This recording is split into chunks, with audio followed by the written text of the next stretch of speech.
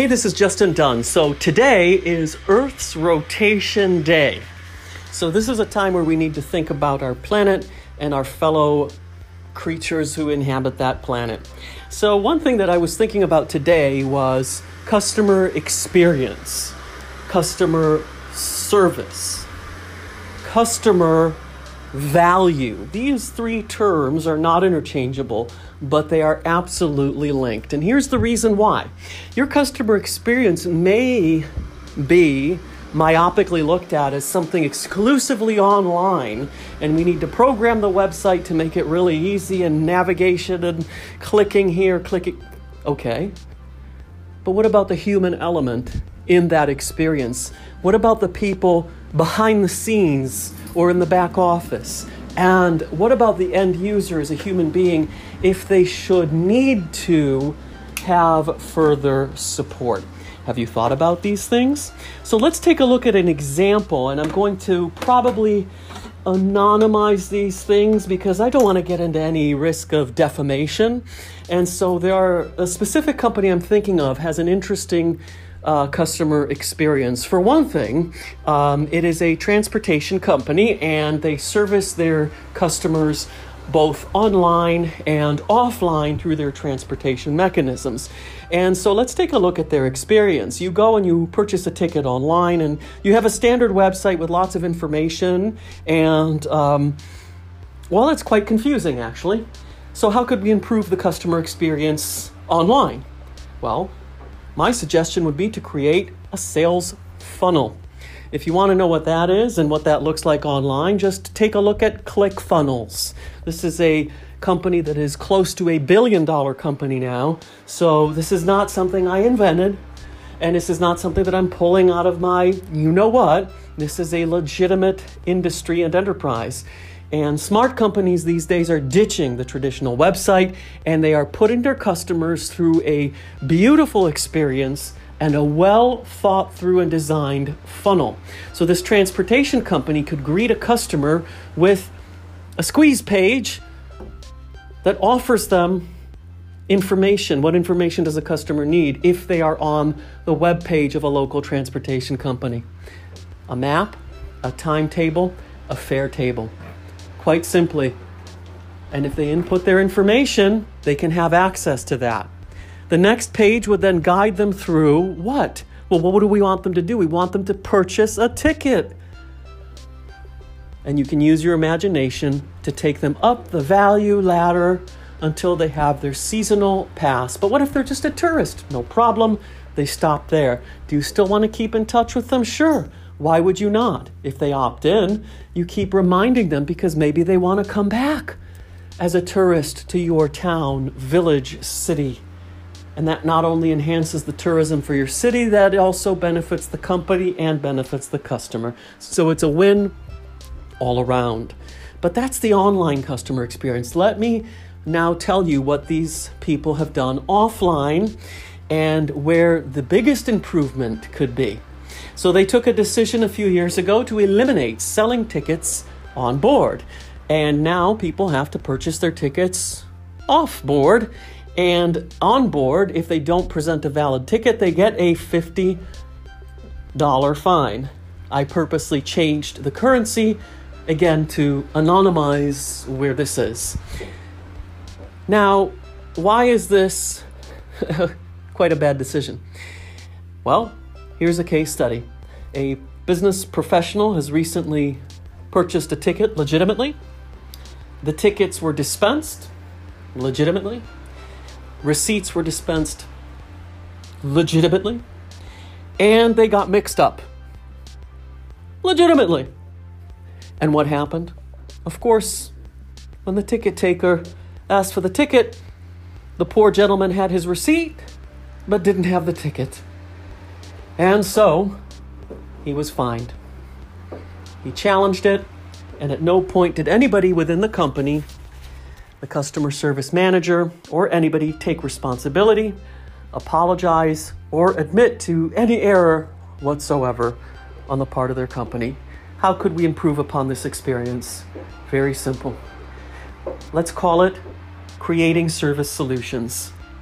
Let's call it empowering employees to do that. Why is that important? If we have a fear-based culture in our companies, if we force people to abandon their personalities like we did before, or like I talked about in my earlier podcast from yesterday, how is that benefiting anybody? But if we build the people, so the people build the business, if we allow them to express their individuality and personality while simultaneously adhering to company policies, procedures, and processes, but allowing them the use of their faculties, the use of their judgment, the use of their intellect to create service solutions, not to randomly play with people, but to create service solutions. In the example I've given, if that person checking the tickets was enabled to do that, he could have simply seen that there is a receipt. Oops, you didn't have your ticket. Look, I understand this thing happens. It happens quite frequently, actually. There you go. The person has been empowered to create a service solution. The customer, only slightly embarrassed, saved him the humiliation of having a ticket and having to fight it. Let's say that didn't happen. How could we still improve the customer experience? Well, the customer service manager, which basically told him off, could have instead assumed some responsibility and apologized and said, look, this happens to us, and our employee was, following process and procedure, and he should have used his better judgment and seen that you have a receipt, and so I apologize, and of course we will not demand of you the fine that was issued, and here's a free travel pass for a day on our transportation system. Left a good taste in the guy's mouth instead of a bad taste in his mouth. My point is, look, it's Earth's rotation day. We're all here on the same planet. We're all just trying to get along. We're all just trying to earn our way, survive in this world. Even the criminals and the crooks. So why can't we take it a little easy on ourselves, on our fellows, on people? Practice a little bit of forgiveness, charity, and mercy. And not just when people are looking, but when people aren't looking. And to tie this into customer experience,